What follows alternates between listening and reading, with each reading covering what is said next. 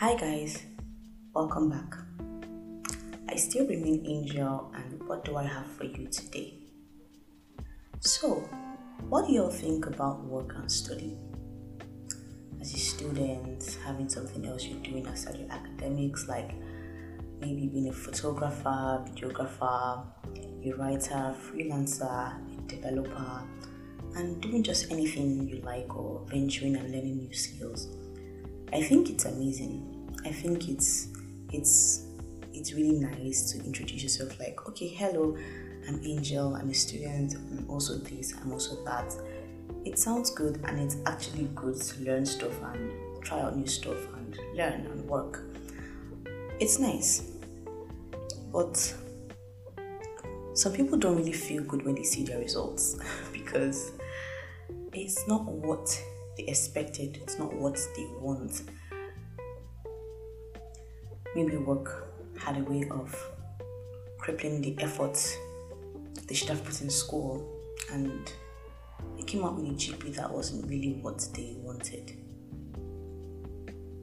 Well, this happens sometimes, and it happens a lot of times actually, and not just with work now, but with other things. We try to juggle a lot of things together. For students, there are political activities, social activities, religious activities, and there is a whole lot that is going on, and sometimes people get caught up in everything and forget the actual reason why they are there. It's nice to experience a couple of things. It's nice to want a taste of everything and to feel and to experience and to live the life in quotes. And it's nice. I'm actually doing some of this stuff. I'm involved in political activities, social activities, religious activities, and I'm also there for my academics. But one thing that I try to do is to create balance between them, because I know that if I don't create balance, something is going to suffer. If I place too much time working, my academics will suffer. And if I place too much time on my academics, I won't have a social life. So, how do we balance everything together? I'd say it's by creating priorities. You should ask yourself, what's number one? How was I sent here? When it's time to present your results or present yourself to your family, and I'm talking for students right now, Sha, and they ask you, okay, what happened? Why is this like that? And you say, I work and I study.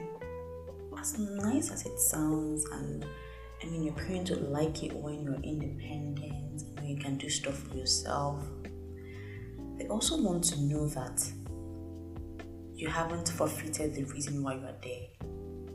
You were sent there to go to school, you were sent there to learn and to study. Doing other things on the way should not affect your number one reason. That's what I think. But everybody might have different opinions. And this doesn't just apply to people who work and study. People who are already in the labor market, I want to juggle a couple of things: social events, learning new skills, your current job, having worthwhile relationships, and everything is important, everything is necessary. But everything can be done at once, or at least not with the same energy. So, the best way to get the best out of everything is to know your priorities. What comes first and what comes next? What do I allocate 50% of my energy to? And what do I allocate 20% to? You can't get the best out of everything if you don't learn how to prioritize, if you don't know how to balance things. Take a step back, look at it, figure out what needs to be done now and what can be done later. There's someone out there that's getting overwhelmed and that is getting tired, choked up, burned out because he or she is trying to juggle everything at once. I was that person, but I've learned and I'm still learning to identify my priorities and do what needs to be done when it needs to be done. I'm not going to take number 5 from the priority list and give it 70% of my attention. That is a waste of time and a waste of effort. Because doing the first thing will give me the most satisfaction and is the right thing to do at that point, but I'm allocating my time to something that is less important. Maybe because it's easier or because I find it more interesting. And frankly speaking, things you find interesting or stress-free or less stressful to do isn't always the important thing, isn't always the right thing to do at that time.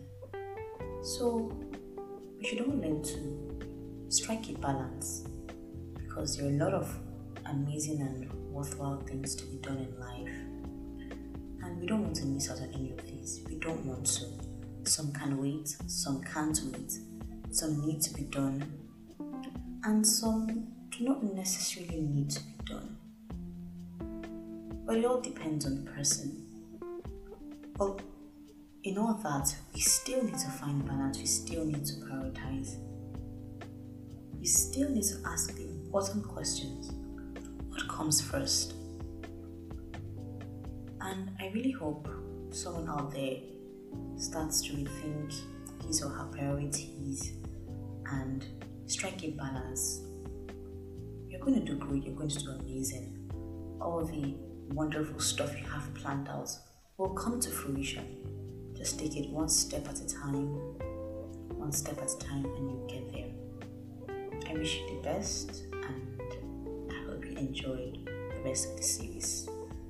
Bye.